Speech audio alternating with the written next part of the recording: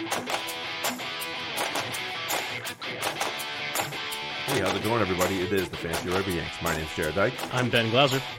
We had ourselves quite a fun weekend. We did. Yeah. Trying new stuff, and Trying to be all in public and stuff. yeah, What's wrong with us? we should be hiding our faces like we do normally. Yeah, we have faces for radio, not for Not for public. broadcast. Not definitely not for YouTube broadcasting. But yeah, we had a good time with that. So we'll just go right to it. Yeah, thanks a lot for Tag Leader and Tony Prepara and the New England Free Jacks and also U.S. Eagles for hanging out with us last Saturday. If you joined us and got even a little bit entertained by it, thank you for tuning in for all of 2 seconds or whatever it was that you all did. Thanks to 19 Crimes for giving us some free product. That mule put me on my ass. Yes, it did. That mule definitely put me on my ass. And then Patios, obviously, for letting us crash their party over there. Yeah, they were surprisingly cool about it. Yeah, they were just like, oh, whatever. I was like, okay, cool, thanks. Yeah. So yeah, thanks a lot, Patios, for putting up with us and letting us invade your space a little bit. We weren't too super invasive. We stuck to our booth. Yeah, pretty we're much in the corner where we belonged. And, yeah, basically. and we didn't bother anybody too much. So no, I don't think so. Yeah. So yeah, thanks a lot to everybody that helped make that happen, and our wonderful support staff that was with us. Support staff, indeed, they to were make sure that we had food and drink, and they were. We have some amazing women behind us. So over there, all four of us. So thank you very much, ladies, for helping us out with that one. All right, so let's crack them. Do that first. I'd have a beer. I'd have a scrap. And as always, make sure that you check us out on Google Play, Spotify, iTunes. Download us, rate us, review us. Send us emails, tweet at us, all that good stuff. Everybody wants the advice. Maybe they're just too afraid to ask because they feel like an idiot, like once upon a time I do. Wait, I still do. Oops. And let's remind the folks listening that we're doing this before any rosters have been announced. For any of the matches this weekend. So if you have questions, say on Friday, or maybe even early Saturday for the Premiership, please reach out to us on the Twitters. We'll be more than happy to respond once lineups are up, and if you have additional questions that maybe we didn't get to or we didn't really answer here because we weren't really expecting to. Yeah.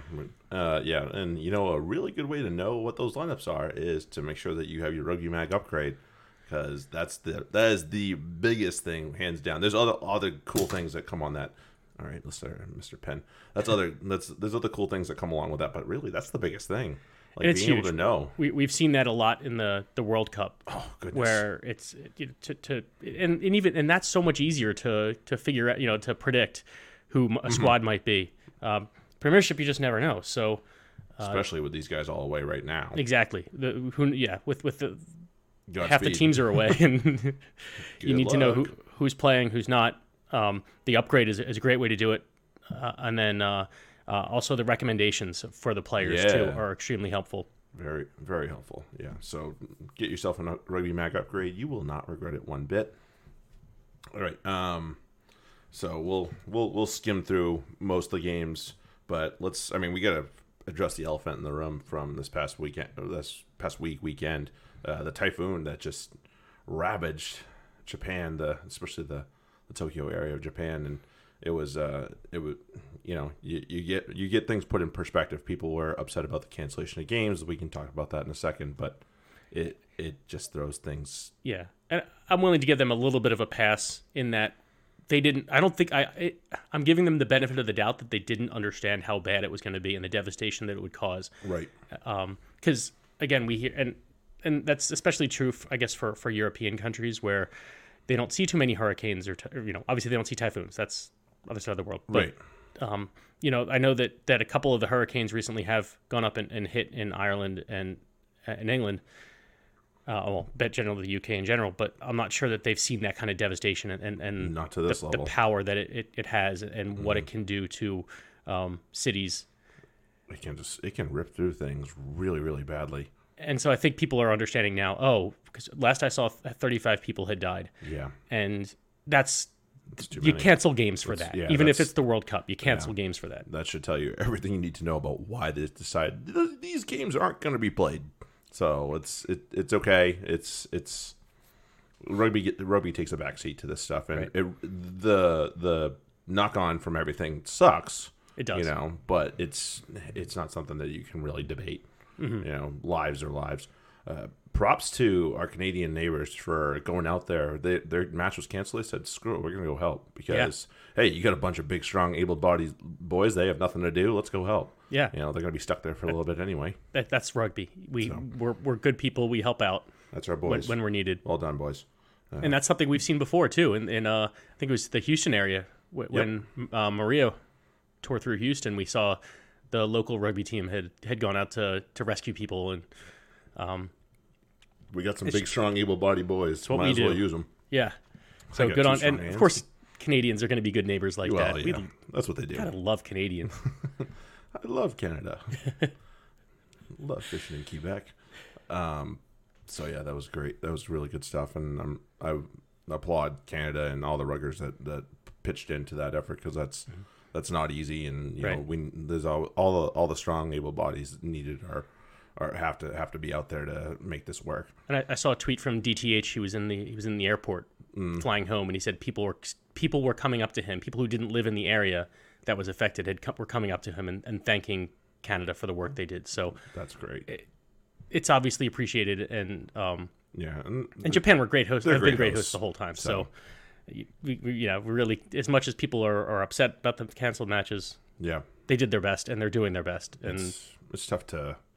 It's outside of their control. Yeah, it's tough to really give them too much flack here. Right. We gotta consider that this is actual people. This is actually the real world. Right. Rugby is great, and we love rugby, but it takes a backseat when it comes to this stuff. So the matches that were played. Yeah, let's jump into them all the way back to Friday the 11th. No, even more than that. We gotta go to Tuesday, baby. Oh, geez. Yeah, we go to South Africa, Canada. Obviously, nothing big here. No surprises. The real talking point was the Larson red card, and that was just absolutely hammer-headed. Yep. Unnecessary. Like, what are you doing? You didn't need to get involved in that, and you decided to anyway. And then, oops, you get red carded. Good job.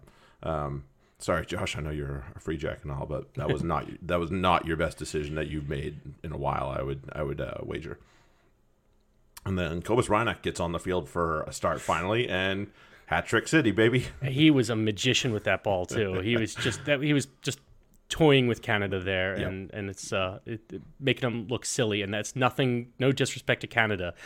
It didn't matter who was on the other side of that field. Reinach's pretty good. Reinach was gonna take it to him. Mm-hmm. Absolutely.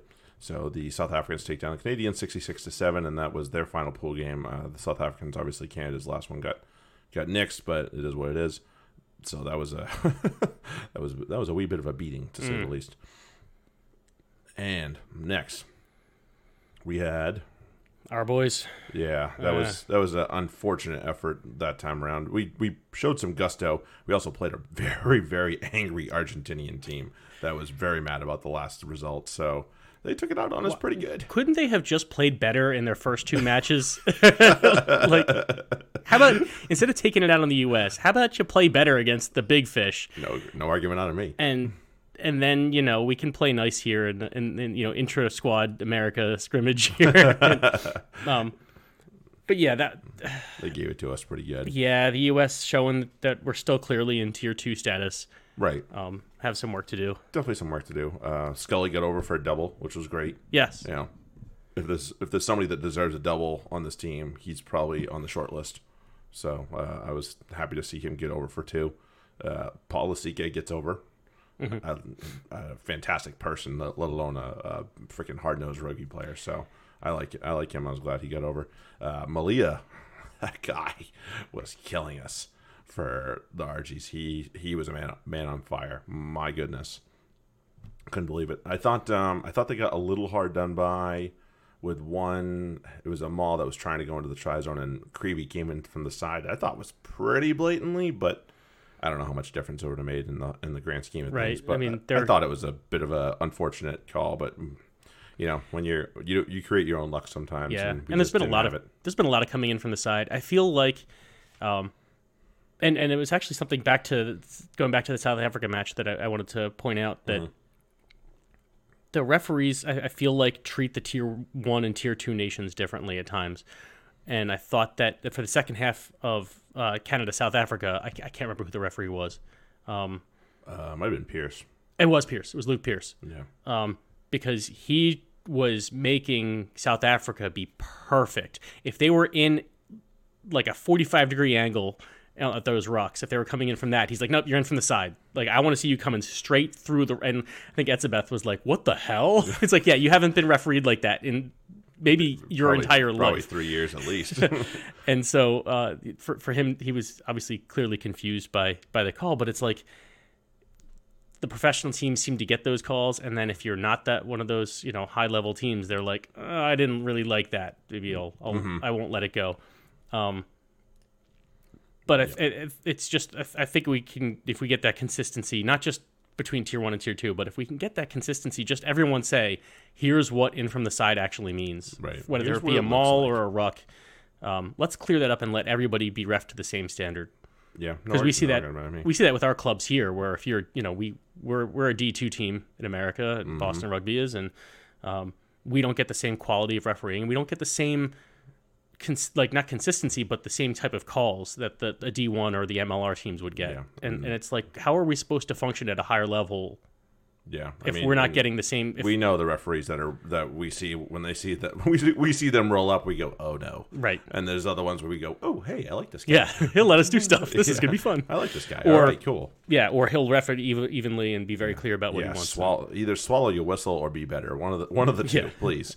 I will say, and obviously this will go to the next match too. I don't think Hanko Hammersize has done himself anything bad this tournament. I thought he's played himself pretty well into the light. I don't think he's done anything special, but I also think he's shown that he has a motor, which he definitely does, and that he's just willing to put his nose into all the places that you have to be able to as a flanker. So I hope good things come for him.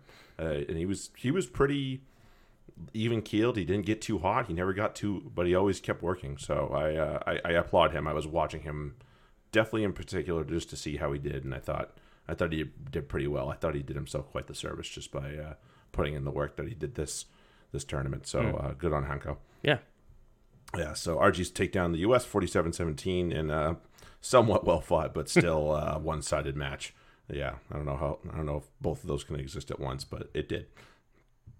And then we had Scotland, Russia. That was a whole lot of nothing right there. Yeah, that's a walk. I mean, yeah, the Russians were just so beat. Yeah, they're just so beat. I was kind of expecting that, but not. I was expecting that this kind of score is 61-0. I was expecting that earlier in the tournament for them, but obviously their last match, they're ready to go home. Yeah, I think they were ready to pack it in. And then Wales got themselves quite the scare from the Fijians. So the Fijians do have something. They just got to do it consistently. It's clear. They had the first half against Australia, and then they had this match. Mm-hmm. And then they just laid a huge egg against Uruguay. Yeah. It was just, it was very painful. So some jackhole picked Tuiasova as their sit of the week. Whoops. Tuiasova and Radradra both had days. Yeah, they did. So oops, daisy. Shows you how much I know. But the Welsh obviously they put a decent team out there too. They didn't put nobodies out there. Bigger went down with a concussion. He missed the following match as well, probably for good reason. But they didn't put nobodies out there, and they obviously saw a reason to not do that. So good on them. Josh Adams continues to light the whole World Cup up. He just did he get 2 or 3 in this match? I'm not sure. He's lighting everyone up. I mean, this is something that he started back in the Six Nations, and he's just rolling it on through. He's carried it over to Worcester, and obviously has carried it on here. Now he's going to, I think, Cardiff is where he signed for the coming season. So Cardiff got lucky with that one. That's a big pickup for them for sure. But it was a great match. The Fijians rocked up for the last one, and I was happy that they were not going down without a fight. They certainly showed that they have some amazing players that definitely belong on this type of stage, on this type of level. They just need to provide a little consistency, and I think World Rugby can do them a favor. That's a long conversation for another time. Right. But, we know that they could get a little help, and if they got that little bit of help, I think you'd be impressed with what happens. But the Fijians go down 29-17.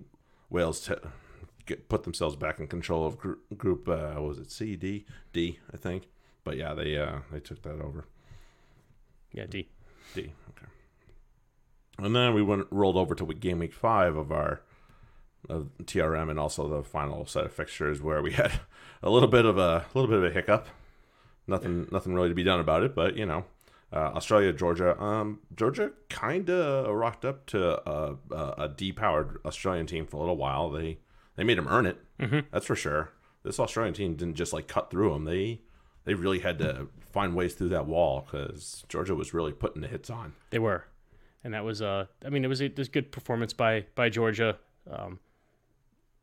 Like you said, they weren't backing down. Mm-hmm. It wasn't quite that depowered aside that Australia threw at them. There's good names on there, but at the same time, there's other names I would expect to be on this team sheet too. So it was at least like a half power. It was, and they had the other guys, some other halves on the bench. So mm-hmm. It was certainly many familiar names for Australia on the starters and in reserves. Mm-hmm. And Georgia said we might not be there, but we're knocking on the door. Yes, absolutely. And that's really Georgia. I'd say come out of this World Cup with they got a win, and mm-hmm. we all know that they're knocking on the door, especially for Six Nations status. Right. And they kind of show that they're not far away, but they still are on the outside looking in. Yeah, they're on the outside looking in. It's definitely a big step for them, but I think mm-hmm. it's not as big a one as it used to be for them. No, you're looking at Georgia now, and it's one of these. If we slip up just a little bit, even a team like Australia, they slip up a little bit, and Georgia's going to. Yeah, definitive banana peel right here for teams if they're not paying attention. We got to give a hats off. Mamuka Gagotsa walks away from the game after this World Cup for at least international duty, and what a warrior he's been for this team. Mm-hmm. And I certainly have a lot of admiration for him. He's been a huge part of this team for a long time. Obviously, he's a very good club player on top of that, so he's done a lot of good for his country. And he's just one of those guys that plays the game right, and he's not somebody that pisses and moans by any means, and he puts his nose down, that big ugly nose of his, and does the work. And so hats off to Mamuka for a fantastic career and for getting Georgia where he got them. Right. Not single-handedly, but certainly he had a huge hand in it. And then unfortunately we couldn't say goodbye to Sergio, and it was a painful thing, but at the same time, there was nothing to be done. But nobody will forget Parise for what he's mm-hmm. done, and that's just that's the facts. I think his last match against the All Blacks would have been special. I don't think it would have gone the way he wanted to, but I think it would have been special for him to play his final World Rugby match as an international player against the All Blacks. But hats off to him as well. He's been a fantastic player, and again, talk about somebody who's done a lot for their country. Mm-hmm. Sergio Parise's had a huge impact on that Italy team, and he's going to live on forever as a legend of that team. So good on Sergio. Unfortunately, just the weather didn't want to cooperate. Yeah, nothing to be done about it. Make a good story to tell the grandkids. Yeah, right. It doesn't feel good now, but it's something to. He can rest on it in about a week or so and be like, okay, it wasn't so bad. Right. Yeah, and then Le Crunch obviously got canceled as well, and I don't think that we can really sit there and I don't think anybody outside of France really touted the English probably would have taken this team down to mm-hmm. win the pool anyway. So, sorry France, so be it. And then we have the match that we watched on YouTube while we were on live. It was I can't say that I paid attention to every second of this match, but it went the way that we thought it would. Right. Maybe with, like we said, we thought that Samoans might have rocked up a little bit more, and maybe the scoreline is a little bit flattering to Ireland. But it is, and what I also saw, and I mentioned it during the broadcast, was that Ireland were getting away from their crash ball rugby, which to me says they realize that there's a gap in the way they play their tactics versus other teams. I think they've learned a little bit from that Japan match as far as, we can't just run right into the interior defense and assume that that's going to win us a match against some of the top level teams. But it worked out. I mean, it worked out on the scoreboard. There's some obviously some fits and starts with it during the match. Mm-hmm. I'm not sure the World Cup, in the middle of the World Cup, is the place to start changing your tactics. But we'll see what happens with Ireland. Yeah. One note that we learned just a few hours ago is Bundyaki banned for 3 weeks, which would end his World Cup. That's pretty much going to end the World Cup right there for him. They're appealing. We'll see what happens. So you think maybe get it down to a couple of weeks or something. But, I mean, the Samoans all came to his defense and said he shouldn't be banned. Yeah, I mean that's one of those bang plays where it's really difficult for him to get to a good position. He could have. That's why I agree with the red card, because it's one of those. Yeah, it doesn't matter what you meant to do. You freaking nailed the guy in the head. Yeah, and I just kind of wish that World Rugby had taken that into consideration. That it really. When you're going for a ball and then all of a sudden you're going for a tackle. Yeah, changing your target really makes things a bit difficult. It does, and I would hope that they would have taken that into account, but it doesn't look like they did. And we'll talk in a little bit about. Sounds like 3 weeks is pretty much the standard at this point. Right, they've set the standard, so I understand them going with it. I'm not at all. Criticizing World Rugby for this decision. It's a completely fair decision. All I'm saying is I hope they think better about it. Yep. The Still Lamb red card, that was probably the right decision as well. Yeah. 2 guys trying to get low, and just didn't quite get low enough. Oh. And he still caught him in the beak, but a yellow card was probably fair. It still caught him upstairs, and that sucks. But at least he tried. Yeah, he was trying to sink his level. It just got the target fell really low. Right, and it happens.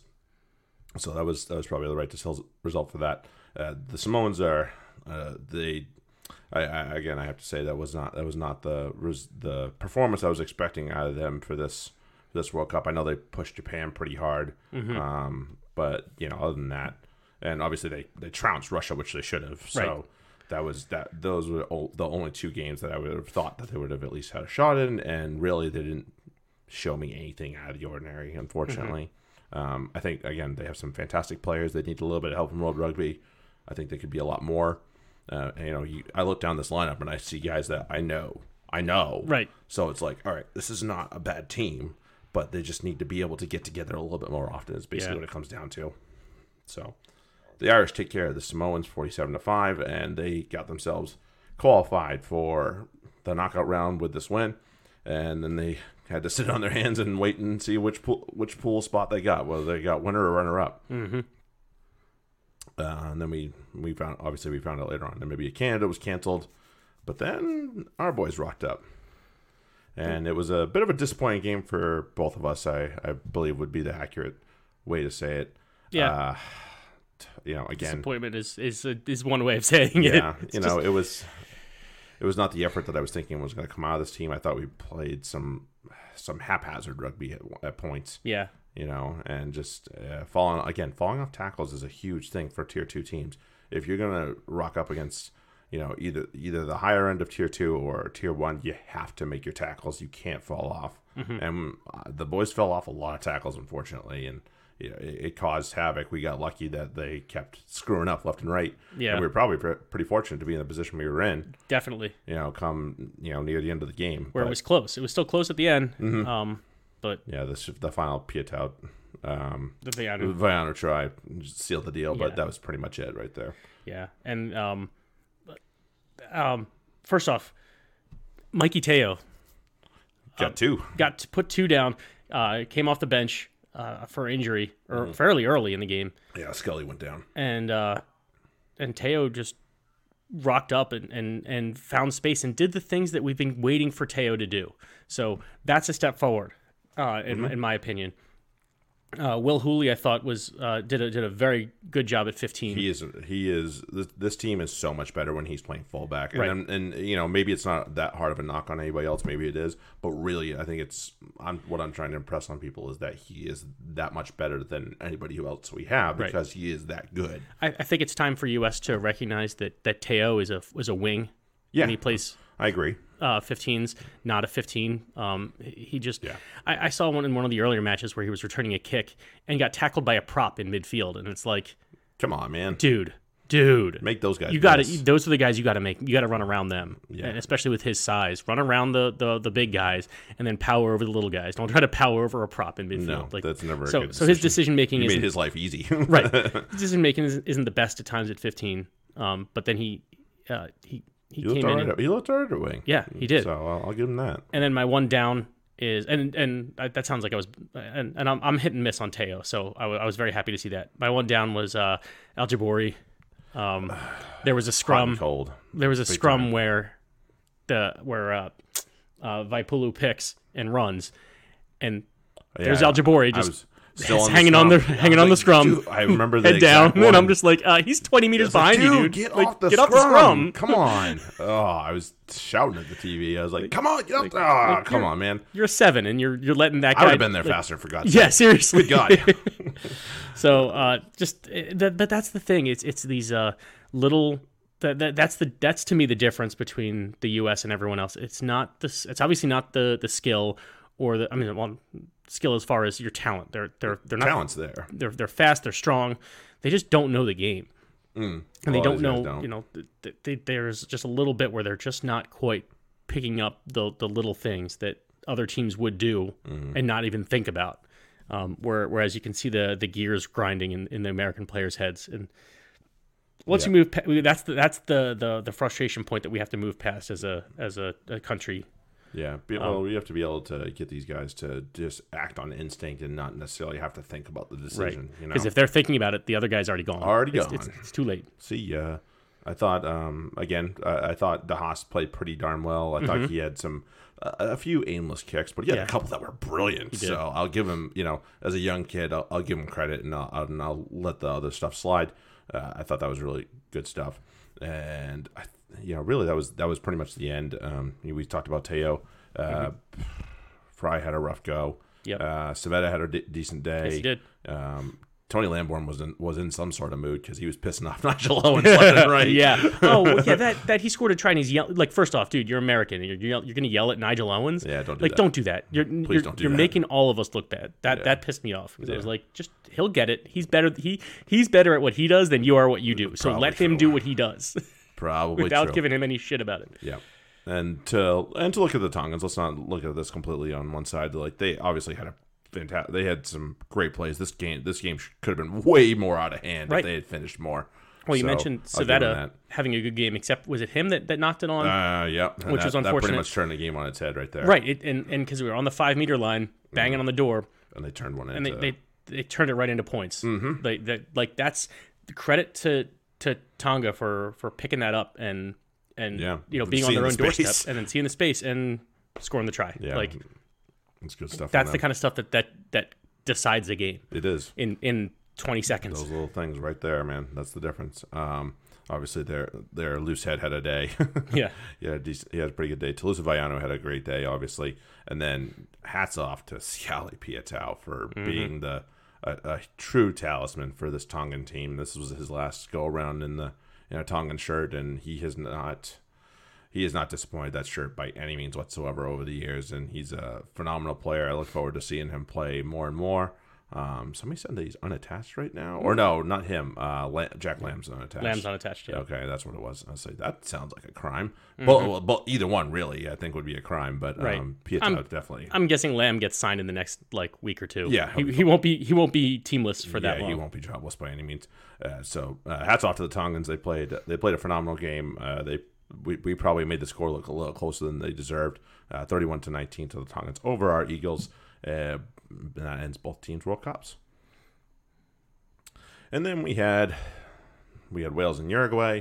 The Uruguayans actually played pretty well for a spell. Mm-hmm. I'll give them that. They were making this a tough one on the Welsh. They obviously truly the quality just ends up being the thing that comes to the end, and they just don't quite have the right amount of quality you need. You had some hammerhead decisions in their own end, which caused them to get yellow cards and some cynical play. But in the end, they really put a pretty good showing on this team. I know 35-13 doesn't sound like it was a good game. For a while, it was. I think Davies ran one in over the end. And they had 2 tries in the last 7 minutes. Wales did. So, so up until 70 minutes, this was a pretty good game. Right. So it was 21-13 up until then. So okay, so there you go. That's a pretty good scoreline for Uruguay. So and I mean, we know the Uruguayans have something in them. I'm impressed with how far they've come. So I give my hats off to the Uruguayan, the Los Terros. They did their country very proud in this World Cup. Yeah. Obviously, they picked up a huge win against Fiji, but even in some of the other games, they really showed that they had some moxie to shoot back at these other teams and say, we are not going to be the pushovers. You know, I think the Australians got them pretty good, but the other teams had a really hard time with them. Yeah. You know, the Wales had a hard time. The Georgians had a hard time with them. So, you know, good on Uruguay. I'm glad to see that we have another team in the Americas that's starting to come through and really start to show that they have a little bit of something to give to the rest of the universe here. And the game of the week. Oh, my God. So my wife hits me, and she's like, you know, the Japan-Scotland game kicks off in 15 minutes. I was like, all right, let's go. I was like, you know, and for those that don't know, it was 6:45 in the morning here. And I decided, you know what, I'm going to do it. Because actually they've been, to our benefit, they've been really good about not spoiling other games. So I could watch this game and not worry about the other two and knowing the result. So I was like, you know what, let's do it. I'm going to watch this, and I think I'll be better for it. And I was happy I watched this freaking game. Absolute classic. Just, oh my goodness. And the emotion that came over this team. Both teams, really, but definitely the Japanese, obviously, with the goings on in the last 24, 48 hours. And then, obviously, this is a huge milestone for this Japanese team. And I you know, you can't be much happier than for these guys, because it's just so monumental for them in so many ways that you can't even put it all into words. And they kept their composure. They kept their composure better than Scotland did. Let's put it that way. I mean, we both at the same time texted each other. Wow, Jamie Ritchie's being a complete ass. He was a dickhead. Oh man, did not do himself any favors. No, I guess he's not going to be a Lion anytime soon. No, I wouldn't pick him. No way. Dude, like he played his balls off, but man, was he an asshole? Yeah, you know, you can play your balls off and not be an asshole. Just FYI, you know, you don't have to do that. And I thought he was being a complete dickhead. He gave somebody a bump with his knee, and then he expects they're going to do nothing about it. Right. I would get up and be like, I'm going to kill you right now. Pretty sure that was Tamura. But oh, come on, dude, you're a 7. Don't be bumping a freaking fly half. Right. Like, do it to a prop or something if you want to show some nuts. Good Lord. I will say, and I'm not going to harp on this too hard because he's taking boatloads of shit on right now for this performance at this World Cup, but I do, and it comes down to a lot of questions about this particular topic in so many ways. Selection, and we talked about it pre-World Cup and his selections of and omissions of guys, but in this game itself, to me, I saw a lot of names that did well against Russia, and this was their reward. I'm like, are you kidding me? Like, these guys should have hosed Russia. Like, I would not put any stock into those performances. I'm sorry. Russia was at the end of their World Cup. They were battered. They were beaten. They were a team that probably didn't belong there to begin with. So you stack all three of those things on top of it. Of course, you're going to hose the team. You shouldn't be impressed by any of your guys. If they didn't impress you up until that fucking game, they probably weren't that impressive to begin with. So to reward them for for a performance against that team, no offense against Russia, but what the fuck are you doing, Gregor? Like, good God. I thought there were some selections both in their starting lineup and on their bench. I was like, where the fuck was Sean Maitland? Why was he not a part of this team? Tell me, somebody explain this to me, because I may not know shit about shit, but could he not have made a difference with this fucking game? Like, they had to stick Chris Harris on the wing, and he's not a fucking wing. No, like. I'm done. I lost my words. I'm done. And to me, it was Stuart McAnally's not starting. Yeah, carry on. Yeah. Let's go to the good. Fair enough. Can we please talk about Kenki Fukuoka? Yes, this dude was on fire for this tech. So this guy. I mean, if you want a talisman for a team, this is your guy. Yeah, he did great. He when he came on against Ireland, he dominated. He won that game against Ireland. He made a huge difference in that game. And he won it late.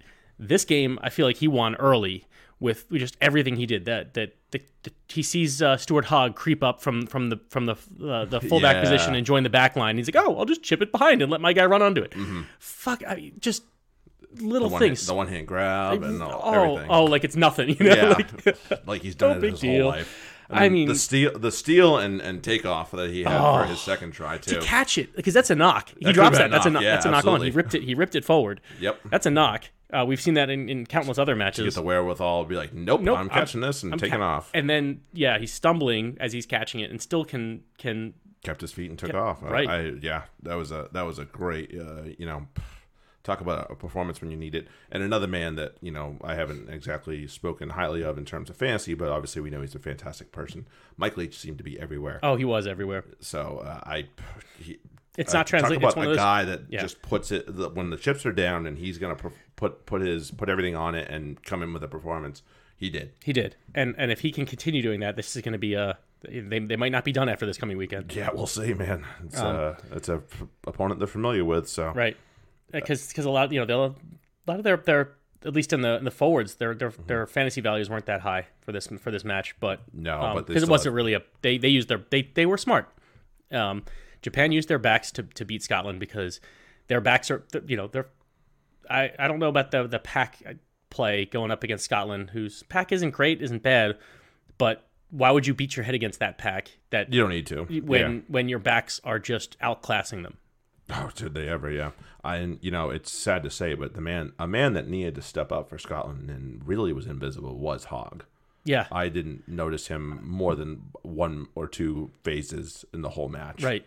Not a great thing when you're supposed to be a world-class fullback. No, and he wasn't getting space. Same thing I just criticized Teo for doing. Mm-hmm. There were times where Hogg took a kick and then just ran it straight back in the line, like straight directly up the field. And it's like, dude, that's not where the space is. Go around. That's not what you do anyway. So just odd to see him do that, unless he just didn't trust his wings to be there to support him. I mean, maybe he didn't like the wing selection. Just saying. Yeah, that's possible too. Just saying. I like Darcy Graham and I like Tommy Seymour, but I don't know why Peter Horn. I like Blair Kinghorn, but I don't know why Peter Horn's the selection for your midfield and or additional back sub. Yeah. Bad decisions all around. I wouldn't have picked Hastings either. I think you need 2 back 3 subs really. Right. Keep Finn Russell on the field. Yeah, he was a magician. He played brilliantly. I hadn't seen that. Up until this game, Finn Russell have that game until this game, and it's a shame that's going to be his last game in the World Cup this year because it was a hell of a lot of fun to watch. Yeah, he was doing some fun stuff. But maybe it would have been helpful if some guys like McGuigan and Hutchinson were available in the centers. Maybe you would have seen that Finn Russell more often. Right.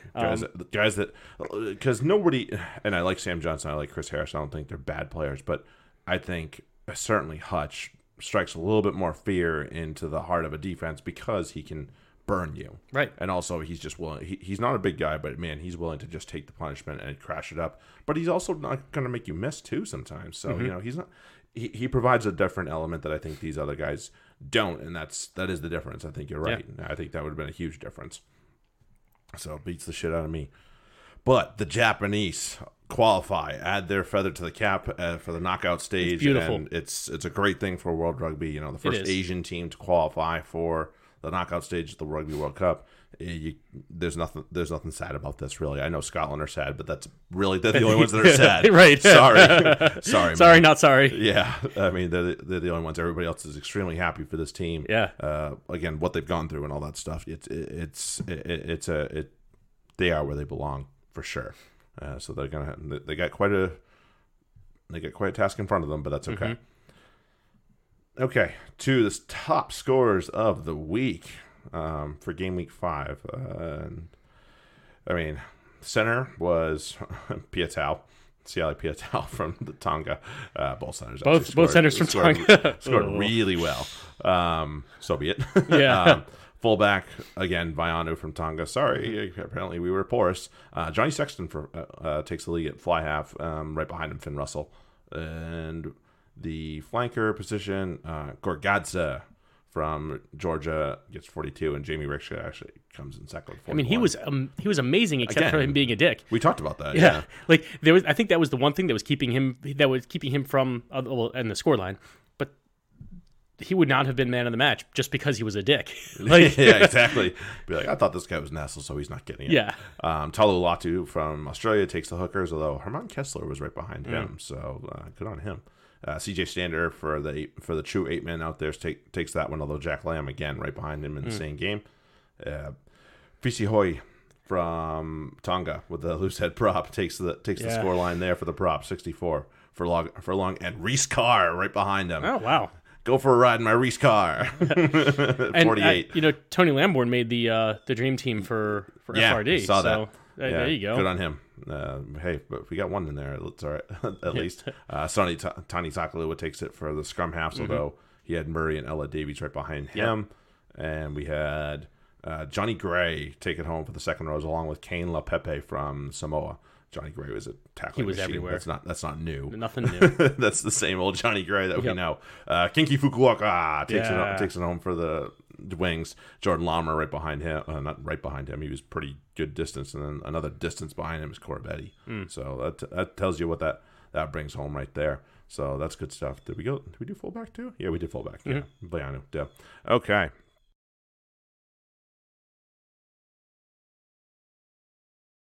About preview.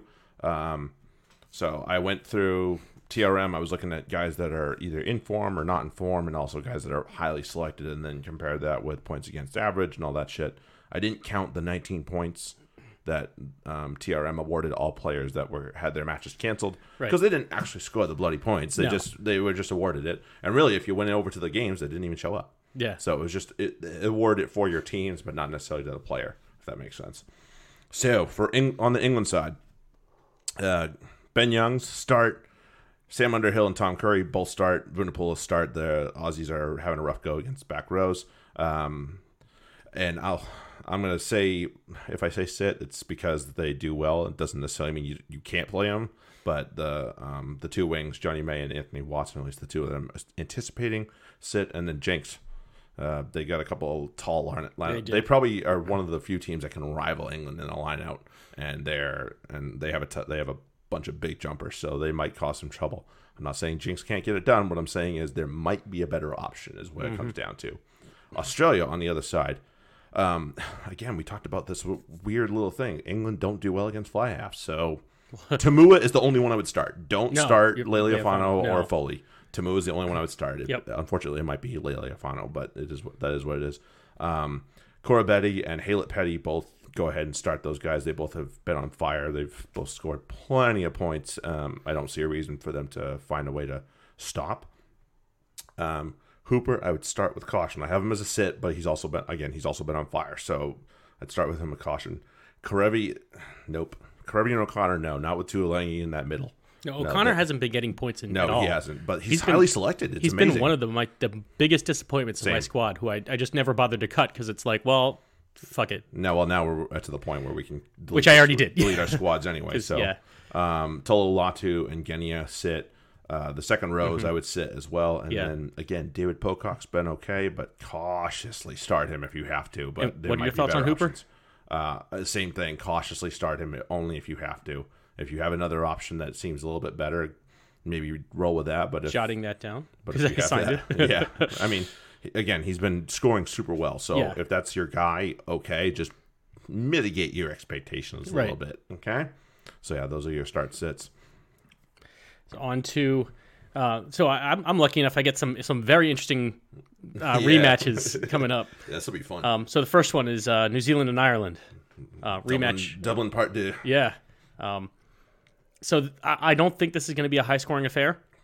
So favor some forward-heavy lineups. Ireland, like as I said earlier, have been working on a more expansive attack, but I'm guessing that once they get to New Zealand, they're going to run back to home and maybe we'll see, because that's what worked more than anything. That's how they beat them. So that's how they beat them. Yeah. It's certainly a good option for them. So from that means from the New Zealand side. And then looking at how Ireland have matched up throughout the tournament, I'm looking at the back rows. Ireland are 15th in points against for back rows. So I'm looking at Sevilla and Reed. And it shocks me that I'm suggesting Reed because a lot of the things he does don't show up on fantasy. Right. But he's shown up. He's been a big fantasy player. He's had a couple of good games, tournament. So there you go. And then locks, Retallick needs to be on your team. Brody. And then whether it's Barrett or Whitelock, it could be either. They could go either way. I can't make a determination now. I go with one of those two because even though Ireland are 15th in points against for back rowers, they're 17th in points against for locks. Yes. So they will give up points to locks. So find yourself a Kiwi lock. Yeah, there you go. For Ireland, you start Tig Furlong, and then Ryan and I'll pick the right Irish this time. I had Healy on my team. Right. Ryan and Henderson at the locks are going to have big days. O'Mahony and Stander. O'Mahony, I can't expect him to repeat the performance he had against the Kiwis. Yeah, probably not. But he's still going to be a tackling machine. He's going to tackle a lot. That's true. And CJ Stander will have. He usually does damage either way. Right. He finds a way to score. That's for sure. And then, so New Zealand have been good against locks, but they haven't played a team like Ireland that really features their locks since South Africa. And Etzebeth scored well against them, so that's why I'm saying Ryan and Henderson should be. Point. And then Connor Murray should be on your team. Yeah. There should be no question about that. That's a decent 9 either way. For sits, the props for New Zealand, one, they don't score enough to really warrant it, yeah. And then even though Ireland are giving away loads of points to props, I still wouldn't bother with the New Zealand props because you're not going to keep them for that long. I'd sit whoever is at fullback, whether it's Ben Smith or one of the Barretts. Ireland are third in points against for fullbacks, so they're not giving up points to fullbacks. Yeah, back three is probably not any better anyway. So right, and for sits for Ireland, Rory Best. New Zealand are stifling hookers. He's struggled in the line-out. Yep. Those are the points that should be easy money for the hookers, and Ireland are having trouble with it. And then for Ireland, everyone outside the 9. Yeah. New Zealand are 6th overall against centers and wings and 4th against fullbacks. They're not going to give up points to those backs, especially not for Ireland, whose backs aren't all that strong in the first place. No. And then with Bundyaki out, it's that that's really going to make things real interesting. Right. Those are my fair enough. New Zeds and Ireland's. Yes. The Welsh and the French rematch of the first game of the Six Nations this year, which unfortunately France kind of pissed away. Really? France? Wait. Say that again, because I must not have heard that right.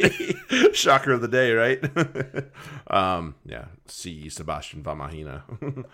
And the pass to nowhere. Yeah, the pass to George North. Yeah, that's supposed to go to him, right? Oh, shit. Anyway, so for the Welsh, we're going to go with... There's more starts than sits for sure. Alan Wynn, Tipperick, Moriarty, yes. Navidi hasn't scored that well. If you have to play him, play him. But I would go with one of the other two first. They do. I'll say this though: the French have done well against wings. They haven't played that many good wings though. So Josh Adams, go ahead. You have to. That's matchup proof. I'd still sit North. Adams has to be matchup proof. He's pretty much at that point right now. Davies, yes. I would not play Hadley Parks though. He's not scored as well. The one prop that seems to be okay is Wynn Jones. So go ahead, if you need a prop, there you go. Gareth Davies is a cautious start. They actually do well. They do okay against Scrum House, but he might be another guy that's completely matchup proof, and they can probably find ways to score either way. All he's got to get is one of those balls and see ya. Yeah, I mean, he's a guy. I have him on my bench for this, and that might be a good spot for him because if he goes off, he'll still get half the points. Right. But you're not wedded to him. Yeah, exactly. And again, George North, even Liam Williams, I'd probably go ahead and pine and Hadley Parks. For France. Whoever the 9 is, go ahead. So Dupont, Saran, Machino, either one, I would bank on them doing well. The 2 centers, Fiku and Vakatawa, go ahead. It pains me to say this, but both Lopez and Ntamak, the Welsh are stifling fly halves, and again, the French have not played a fly half of this level. So I would go ahead and pine those guys. Vamahina and Gabriela. Neither one of them I would play either. They're highly selected, but again, just not worth it. The likes of Alan Wynn and Jake Ball are really causing problems for the locks, so I would not give them a start. I'd find other options. What about Poirot? Asking for a friend. Yeah, right. Bless me. I want to pick myself a Jefferson Poirot as well. Let's have a look. Props, and I don't think they were that bad. I don't think they were that good. I don't think they were that bad. The French are they're 15th. He's scoring points. They're bottom 6. Yeah. So if that's your prop and you have a man crush or a crush on him, go for it. Yeah. I mean, he's been pretty good. He's been pretty good. Huge point scorer this tournament. So I'll give him a thumbs up. Okay. Again, the second fun rematch. Revenge of the South Africans from Brighton. Japan versus South Africa. This is going to be, we talked about the emotion. Classic, yeah. We talked about the emotion in Japan versus Scotland. This is going to be on a whole other level because now you have South Africa who are ready to match that because there's so much more. This is more than just a quarterfinal for them. This is a little bit of revenge too. And then Japan obviously are defending their home territory. Right. So this is I'm of all these other matches, I'm looking forward to all of them, obviously, but this is the one I cannot wait to see. Yeah, it's the last one of the weekend, isn't it? Something like that. Yeah. Moved away from my notes. So South Africa are going to try to. My take on this is that they're likely to try to bully Japan. So they're going to use their locks, flankers, and centers and really try to punch holes in the defense and then attack wide with, I'm guessing, Colby and Mapimpi would be those have been their top line wings. Japan are going to do what they've been doing, which is varying their attack across the field and keep the defense guessing, try to keep South Africa from really being able to set their feet. For South Africa, I'm starting Etzebeth. Well, I'm encouraging you to start Etzebeth, Diager, any of those guys. Yeah, Japan are 12th in points against locks. Okay, so that's not great. There's definitely a place there, and they're 9th against the back three. So Etzebeth and Kolbe are my two guys who I'd be looking at. For as far as even though I said that the flanker, they'll use the flankers don't really fare well against Japan. Props do, but South African props aren't really great options for points. So I would avoid the flankers and basically the entire front row for South Africa, including Malcolm Marx, who's just not scoring well. No, he hasn't scored as well as I thought he would. For Japan, same as always. If you have, you need to have on your team, whether they're starters or reserves, Hori, Matsushima, Himeno. Yep. Like these are guys that need to be on your roster, and they're going to be because they're really the engine that's been driving Japan. And I guess at this point we got to talk about Fukuoka. I'm not sure if he's going to be started because he seems to have earned his way into the starting role. Either him or Lemeki scored well too, right? So either or might be okay. But Matsushima is going to be playing, so right. that's why I would definitely be sold on him. And then Utamura is a guy who I would just kind of keep on. Don't bother putting him on your team. He's he's so highly selected. I'm surprised by that because he's just not done well. I had to pick him a couple times, but it sucked. If he was trustworthy as a kicker, he'd be an excellent option. But he misses too many kicks. Agreed. And if you want a kicker, there's now at this point plenty of options out there. Yeah. So don't bother. Yeah, with a full change that you get to make right now, you can find one that's better. Okay, and this weekend we get to start off the other stuff. There's other stuff back across the universe to the UK. All right. So we had 2 leagues fill up with FRD. That's amazing. You guys are awesome. Thanks for doing that. That makes me and Ben very happy. Actually, we had one draft this past weekend. I feel pretty good about it. You did, except for one fuck up that I had. Small glitch. Well, as you said, that mule put us on our ass. And, clearly. I was looking at... we did draft after our YouTube live. That's true. And there I'm seeing Dan Bigger creeping up the chart there, the chart, and I'm like, oh, fuck, I should get Dan Bigger. Not realizing that, I already have George Ford. Whoops. So now I have two fly halves who are away. I mean, look, in 6 weeks, that's going to be great. Fucking amazing, but not right now. Not now. Nope. So don't draft too drunk. Yeah, don't do that. Yeah. George was talking about it. He's like, I had a couple of work beers and it didn't go well. Pretty much shambles. All right, so I'm going to give the best advice I can for both formats. When it comes to FRD, don't get cute. If you picked a guy high and a guy's highly rated, play him. So that's pretty much what comes down to this one. If you picked a guy to be a starter, you're probably starting him unless you pick somebody that's away right now. But other than that, don't be silly. But I'll go down this as quickly and not asinine as I can. Piers O'Connor, both formats, yes. John Afoa, he's only TRM, yes. Harry Randall, both formats, yep. Harry Thacker, yes, obviously. Charles Piutau, both formats, yes. Nathan Hughes, both formats, yes. Big names that I would avoid in both formats. Also, Callum Sheedy, both formats start, and Bristol front row start in FRD. Big names that I would avoid are names like Dave Atwood and Jordan Crane in both formats. I would also avoid Jan Thomas, who scored fairly well in his time. But yeah, nope, don't start him in TRM. And then Ed Holmes is one of those funny ones where I would say no in Rugby Mag, but he's probably starter worthy in FRD because you still need. There's 8 starters out there right now for FRD, at least, if not 10. Right. And there's a couple of them that aren't in the league right now because they're playing. They're playing in the World Cup, so don't do that. Bath, the big guns. Zach Mercer, both formats are a big thumbs up. Tom Dunn and Nathan Catt, both are yeses on that one. And then Freddie Burns, Rockin Daguni are both yeses on that one. And then, and then Charlie Ewells, I would sit in both formats. I would sit the Bath front row and sit Will Stewart. I got to see it from him first. Yeah. I'm not sure how much he's going to play yet. Right. And Chris Cook is I wouldn't start him. I assume it's going to be Will Chudley, but I wouldn't start him in either format.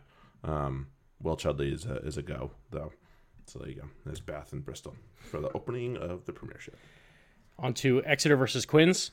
This is going to be a tough matchup for both teams. Yep. Exeter have the edge being at home.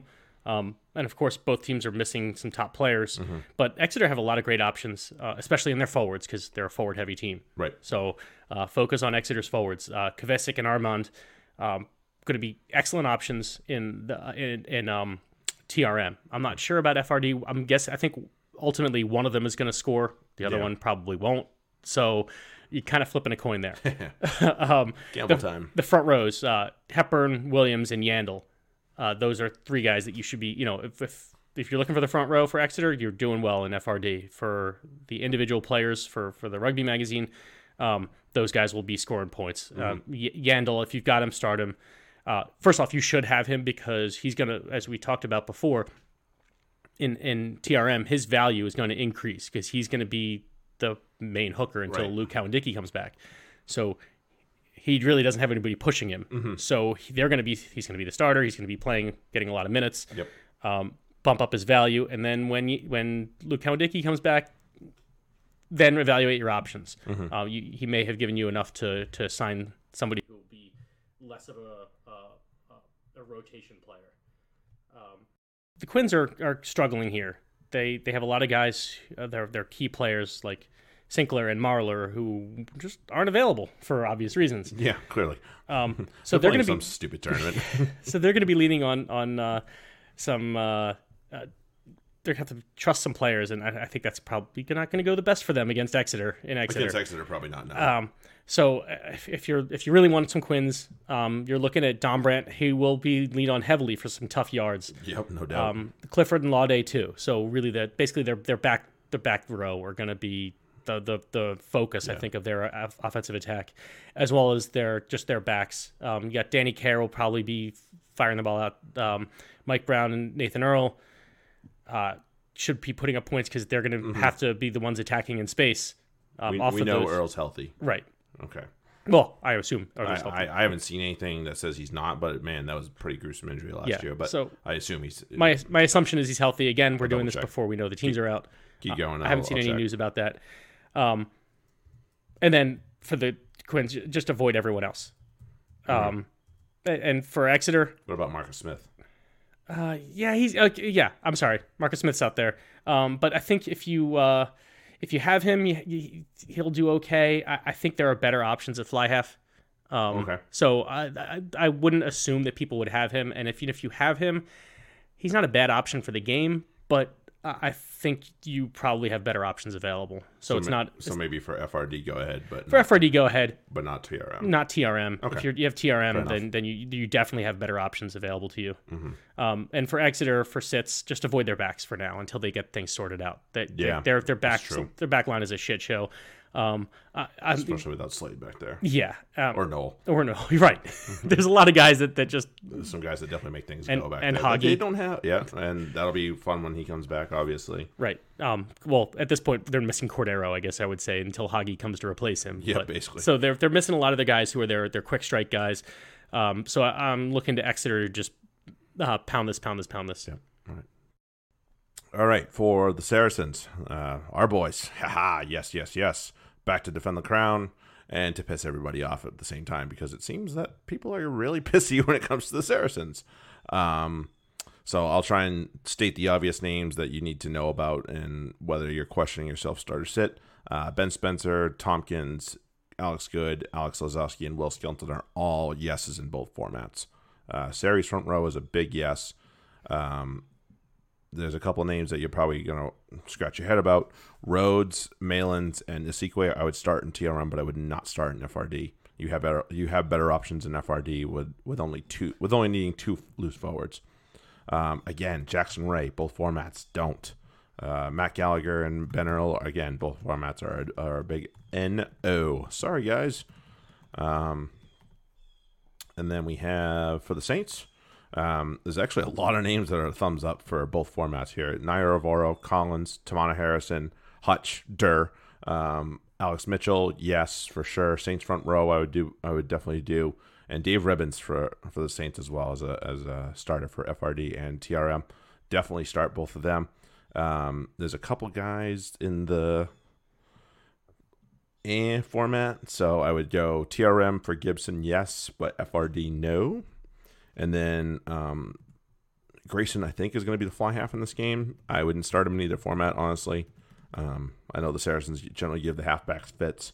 Not halfbacks, but fly halves fits, sorry. Dingwall and Tom Wood are both guys that I would definitely not want to start at this point. I got to see it from both of them. Tom Wood's a fantastic player, don't get me wrong. But this is fantasy, and this is business. You don't mess around with that stuff. So I would say a big no to Mr. Tom Wood.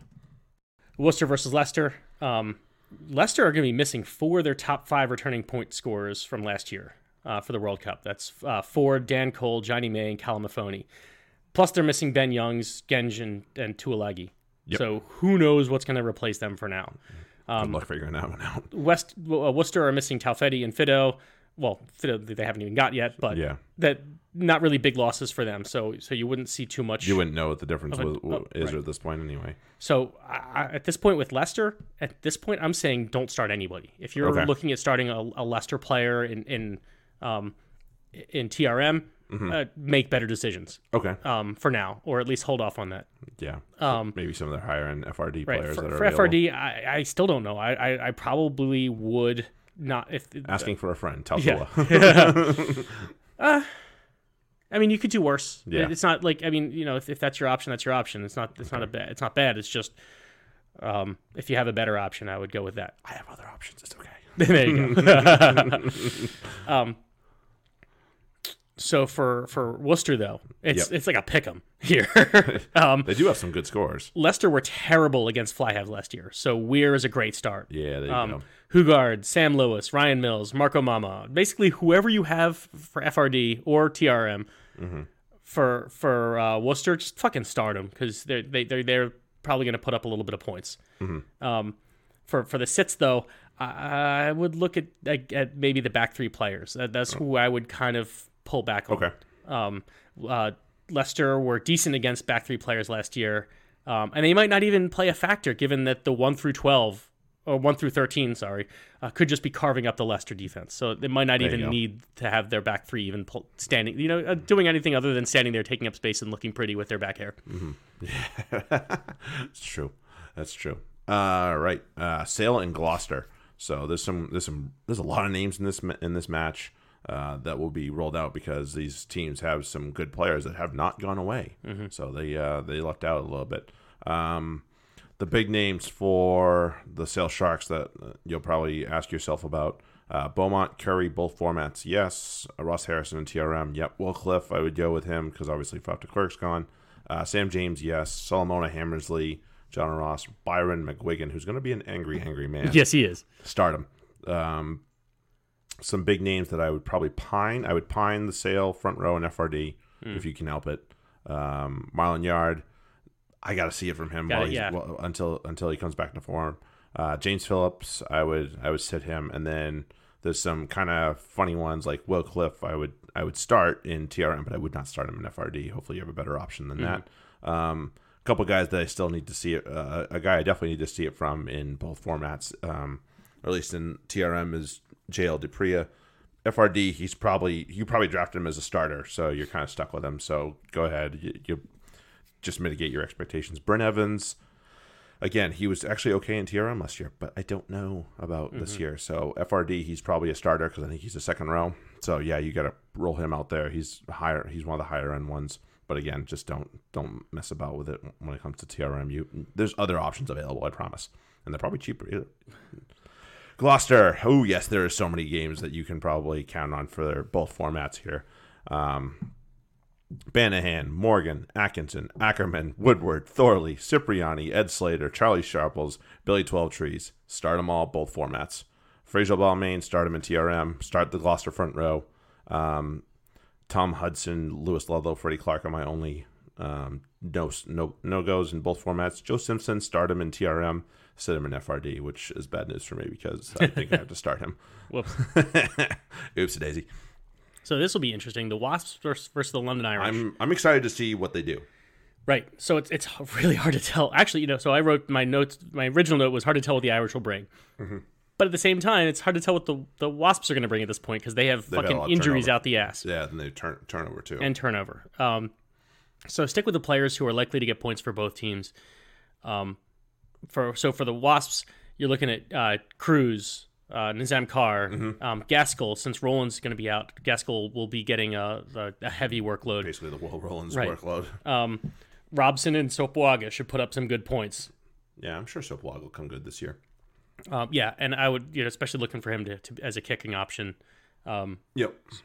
Which is what really he'll be one of the more accurate kickers in the league. Yeah, and that's what's going to give him his value in something like in FRD in the draft format, right? Where he's probably not. You're not going to have too many 10s that are going to be big time try scorers. So a kicker like Sopoaga is a guy you might want to look into. Fekitoa and De Jong could make quite a good pairing, but we don't know yet. Agreed. So that's one of those. Monitor that. If you have them, I would recommend playing them. If you don't have a better option, you don't have any worry about that. If they're just, especially in the rugby magazine format, have them on your watch list because Agreed. Those are guys who could be putting up points based on what's around them. For the Irish, I'm looking at Sean O'Brien and Curtis Rona. As long as he's healthy, right? That's the one guy I was thinking of actually. Wasps give up points to locks and flankers, but I'm not sure how many Irish would be better options than others that are available. So wait and see thing. Yeah. For the sits, if you have anybody on the Wasps for your team, start them. Again, not only are the Irish new, but they still have new to return to the Premiership, but they have a lot of guys who still aren't back yet from the World Cup. Right. So the Wasps have a really good, even with their injuries, Wasps have a good opportunity here to put up points no matter who they're on the field. You might be, it's worth the start. Mm-hmm. For the Irish, Paddy Jackson shouldn't be on your team or their team. No argument out of me. So basically, sit anyone whose name is not O'Brien or Rona. Because what about Naholo? I don't know. I have to see it first. Okay, fair enough. It's one of those. I'm not saying that they're bad players. I just don't know how they're going to work together. Whereas I think as long as they're healthy, O'Brien obviously, the opposite flanker is going to give you some tackle points. Right. And they'll have plenty of opportunity against Wasps. And I think Rona is going to do the same. Okay. Fair point. All right, so this brings us to our starts and sits of the week for both formats and both competitions. So my start of the week for the Rugby World Cup TRM, if he plays, Scott Barrett. He's been on fire, and the Irish give up a lot of points to locks, which is surprising. So go ahead. Scotty Barrett's been on fire and play him. And then for Premiership, start of the week for both formats, hard to ignore Ben Spencer. Really hard to ignore Ben Spencer. Yeah.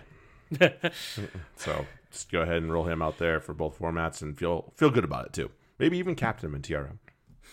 For my start of the week, and it's going to be a little bit odd, I think, but we'll see if I'm assuming he's playing, and I'm assuming he's starting because you don't not start him.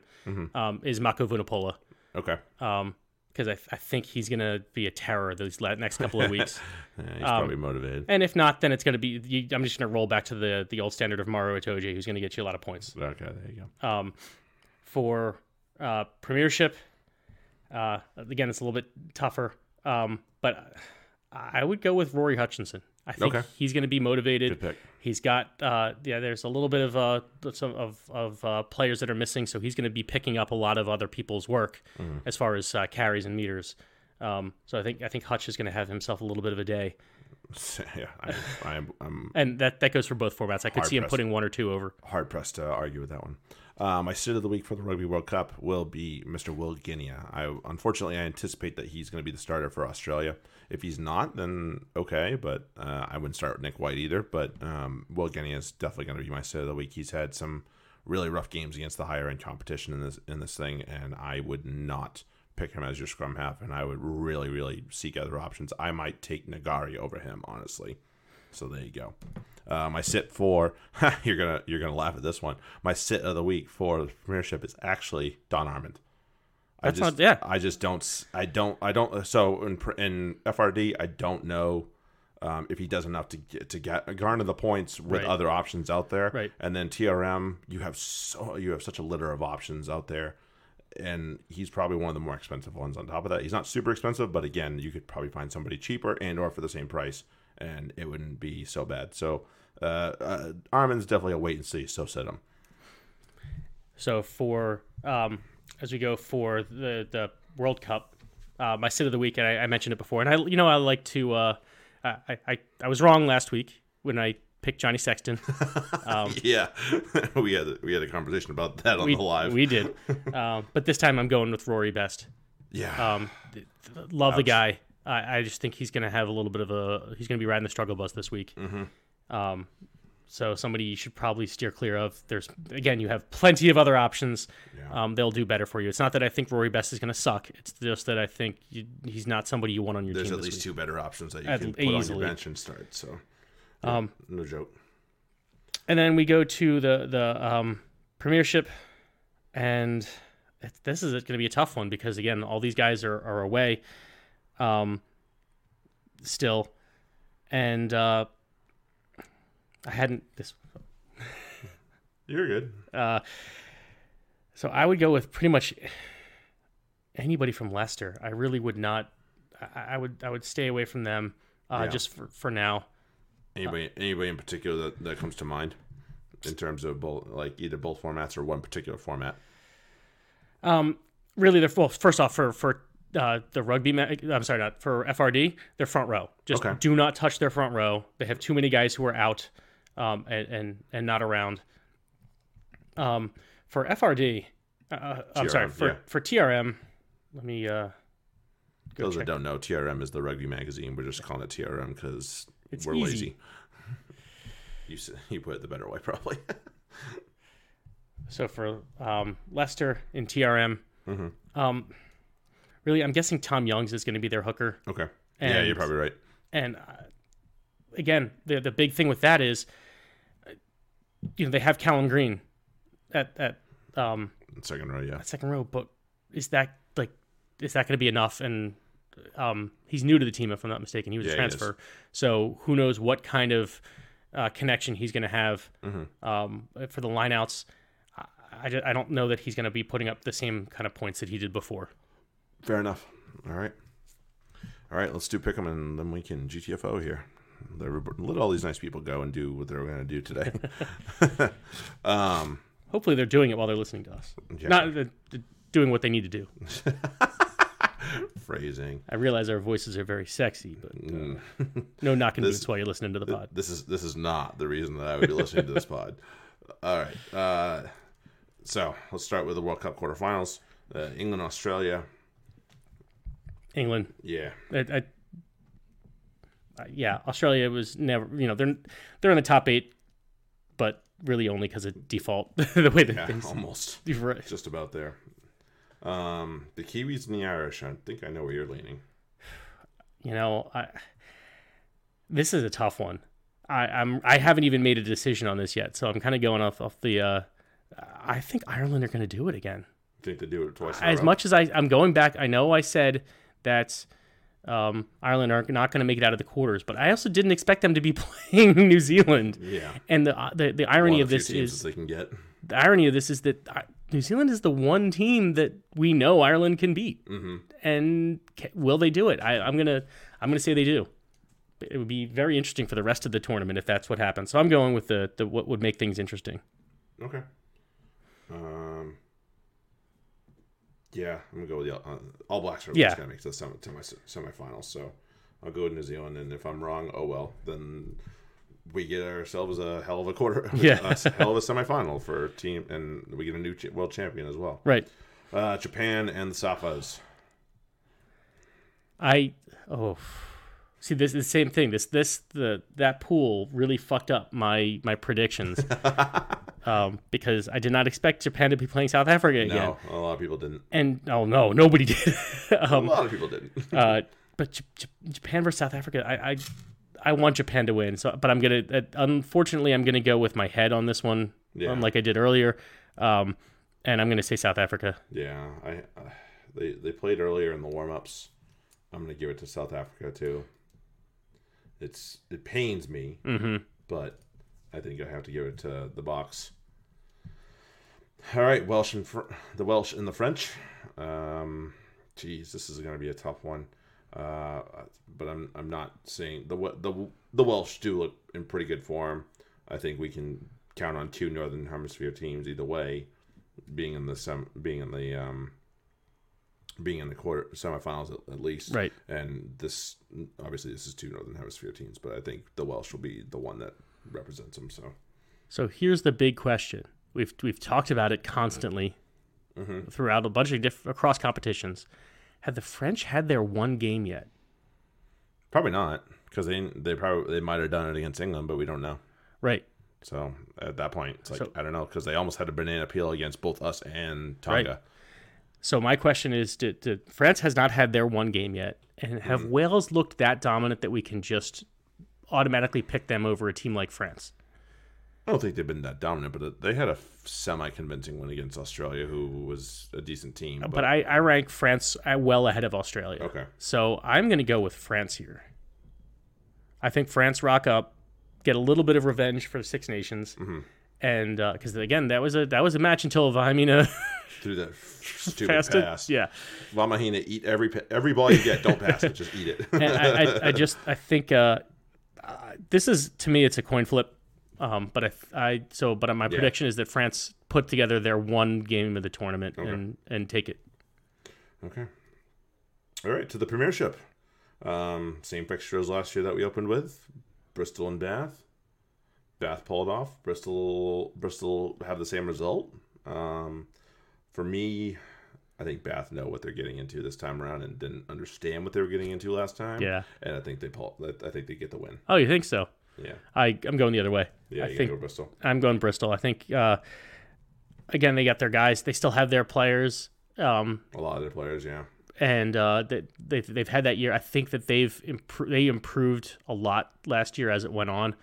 No doubt. And I think that they're going to be in a position to know what they need to do to compete at a high level. Mm-hmm. Yeah, fair enough. All right. Exeter at Sandy Park against the Quins. I don't like the Quins. I know Exeter are at home. I'm going to pick Exeter. Yeah, I'm the same. I mean, as we talked about, Exeter have they're winning this matchup across 1 through 8, and I think that'll be enough for them to win. Yeah, I'll probably do it. Allianz Park brings Harry's in Northampton, which is usually a pretty good match, but I'm going to back the boys in black and say it's Saracens taking home. I will too. I think that's the difference in this game is home versus away. Yeah, you're probably right. Worcester and Leicester. Worcester at home. Here's the thing, and I wanted to talk about it before, but I didn't want to get into it before we got to this. Worcester have a limited number of points that they know they can nick because of World Cup and Six Nations and all that, and this is a team that they need to be able to pip in order to even have a chance at surviving. So I'll give this to them because it's home opener and it's the opener for the Premiership. Yeah, I know they didn't Prem Cup, and nobody gives a shit. No. So I'm gonna back the Warriors. I will too. This Leicester is so depowered, and we talked all last year about how Worcester's one bugaboo has been finishing. Like they were great at line breaks but couldn't finish. And then the question is, can they translate those into tries instead of just long runs and then changes of possession? And I think that Leicester, even if they are able to turn it over, won't be able to keep it. And I think that eventually Worcester will turn that into points. Leicester are just far too depowered without their top line players. Too many of their top line players are everything that makes them Leicester is not available. They're missing it right now. Yeah. Gloucester, Sale and Gloucester at the AJ Bell. Gloucester are missing very few guys, so I'm going to go ahead and pick the Cherry and Whites. I am not going to pick against them in this match. I figured as much. I think they have motivated guys like Danny Cipriani who are going to be showing off for the New England coach. Yep, whoever it may be. He wants to put on some good tape, and it took Gloucester's backline a little while to gel last year with Cipriani and understand what he was doing with the ball, but they figured it out at the end.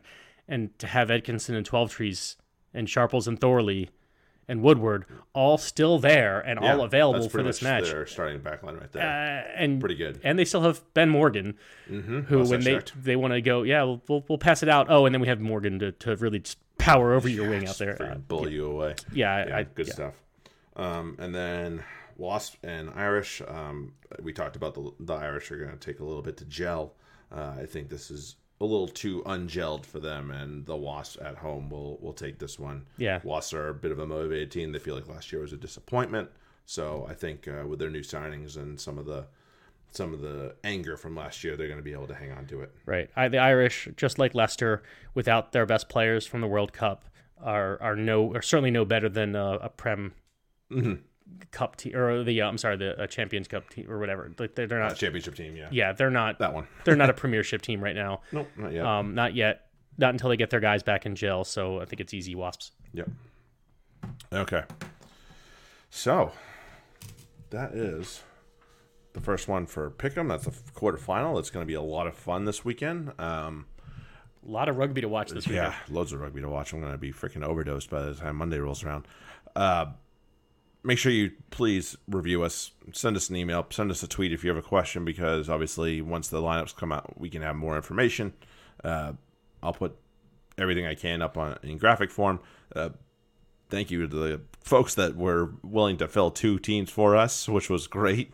Thank God. I never thought we'd have that much interest in our podcast leagues. I realized we opened them up to a lot of people, but still there were people that were like, hey, I want to get into your league, which was something I never thought we'd have. Right. So I was like, yeah, we filled a league. Do you guys want to try again? Yeah, sure. All right, and sure enough, in 2 days, we filled it. Yeah, Jared was texting me today. He's like, dude, get in the league. I'm like, I haven't even seen a link yet. Found it. Yeah, so that's pretty awesome. So I'm super happy about that. Review us. Rate us, all that stuff. It helps us because we want to know what you guys think and whether you guys think we're a bunch of helmets or if you think that we might have something going here. I don't know. We did get one email that seemed very impressed with our rankings, which for FRD, I was just like, your funeral. Yeah. Yeah. I mean, we did FRD for Super Rugby, so this is our first go around with that format as far as the points format. Yeah. First time we've done FRD for Premiership, but that's okay. Other than that, again, thank you to the guys that helped us out on Saturday and were willing to hang out with us and make it a fun day for Ben and I, and get us a little bit, shit faced, for lack of a better term. But that was awesome. We'll be back next week, and it'll be semifinal time by that time when it rolls around. So everybody enjoy the semifinals. Enjoy the opening weekend of the Premiership, and we will talk to you guys soon. Have a good one. Later. Cheers.